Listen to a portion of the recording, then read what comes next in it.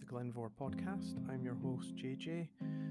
I was going to say whiskey historian, but I'm probably going down a different channel in Extreme Geek nowadays. But or adjacent to some, or some other names I'm sure that have been typed online or muttered under bated breath or something like that.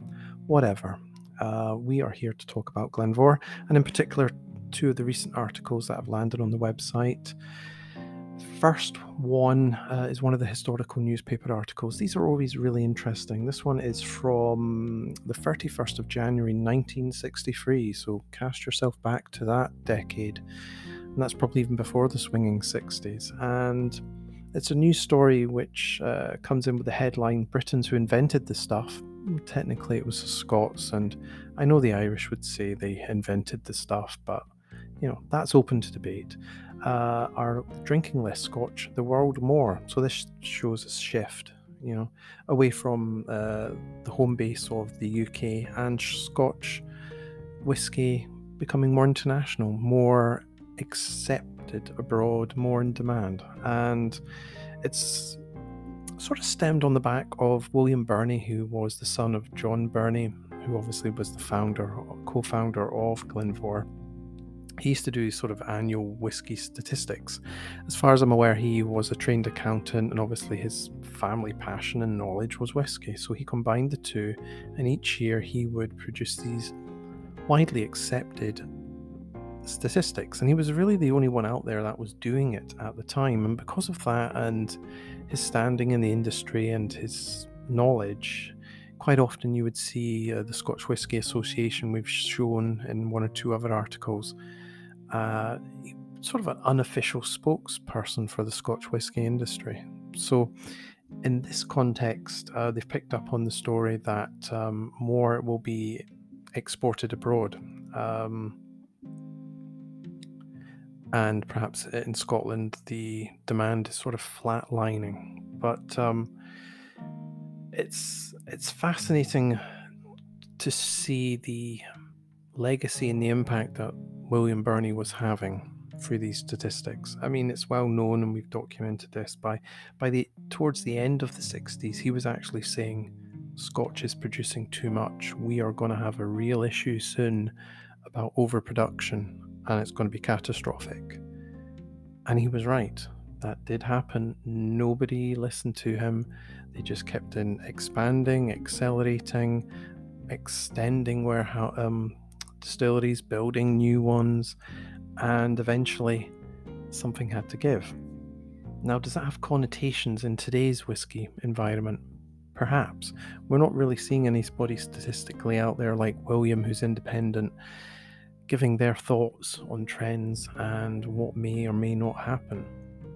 But I certainly, from my perspective, as far as I can remember, and probably the last decade, people have been talking about the boom going pop, and it hasn't. I think probably we might be venturing into a period of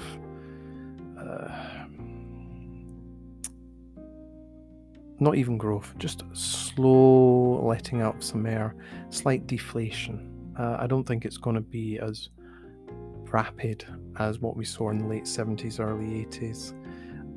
But it is interesting that in a way we can, I think maybe in a few years' time we'll be talking about history repeating itself. But in the 60s, William did have enough of a voice and enough of a presence, but still people did not listen to him. And eventually, as we know with Glenvore, they decided to get out of the industry in 72, whereas, their distilleries were highly sought after because they were Highland and perfect for DCL, who purchased them, wanted them for Highland malt because they were short in Highland malt, particularly for blending purposes. So we should listen, look to the past to learn about today and the future. And I think it's probably a slightly different scenario in terms of, in this article, they're talking about internationally drinking more.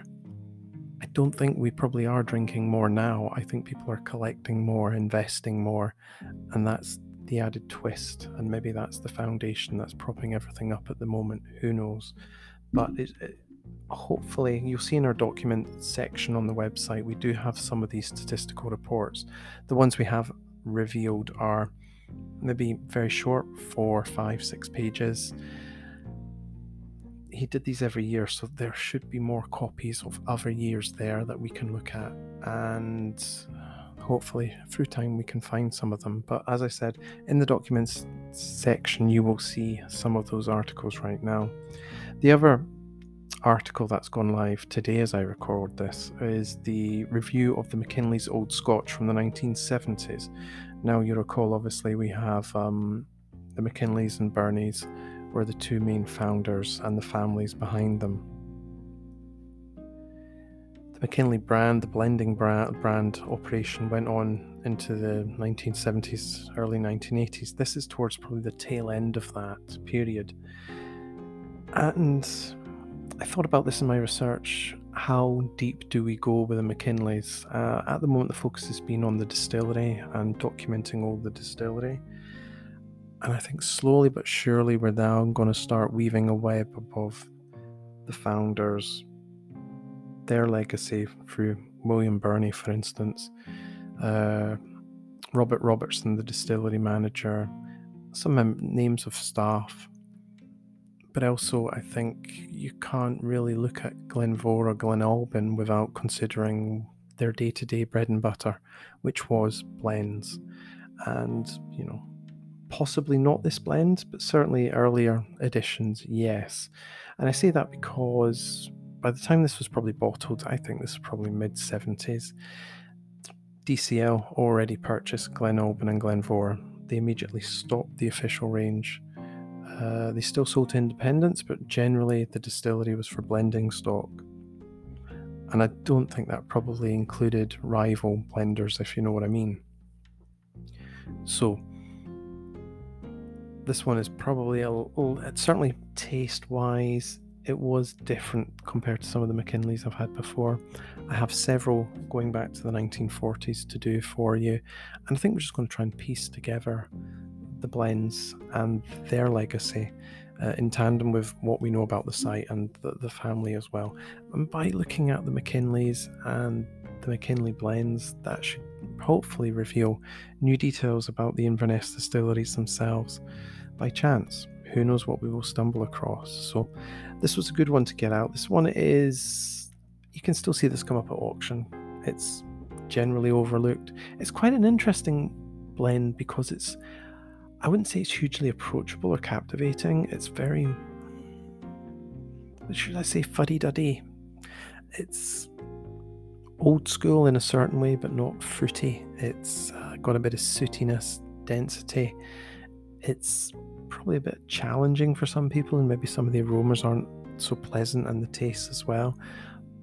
But it's definitely one you can get your mouth around and really think about, which in a way is good. It's a little bit of an awkward blend. But, I felt, if the longer I had with it, probably the more I would grow to like it. But at the moment, the way it is, middle of the road, 5 out of 10 seemed to me a really suitable place to put it. And, there's that essence. Potentially you're drinking Glenvore, Glenalbin, or someone else. These have come together in a pseudo-Invernessian style blend, perhaps. And yeah, a different blend. I would drink it again. I definitely felt that just after opening it, letting the dram sit for a while, but also letting the remaining contents in the miniature just sit for a few days, let things relax, open up, and see where it takes us. So another really good experience, and we'll be doing another Mackinlay's in a couple of weeks, and I'll just drop these in occasionally now and again until pretty much we've got the definitive collection of Mackinlay reviews, perhaps. But that's what it's about. This is the fun part to research, is the actual tasting of whiskey history. There are some not so glamorous or sexy parts to it, but generally I really enjoy it, and that is what matters. So on that note, I'll put links in below to the articles. Hope you enjoy them. Any questions, please let me know, and I will see you again soon, hopefully.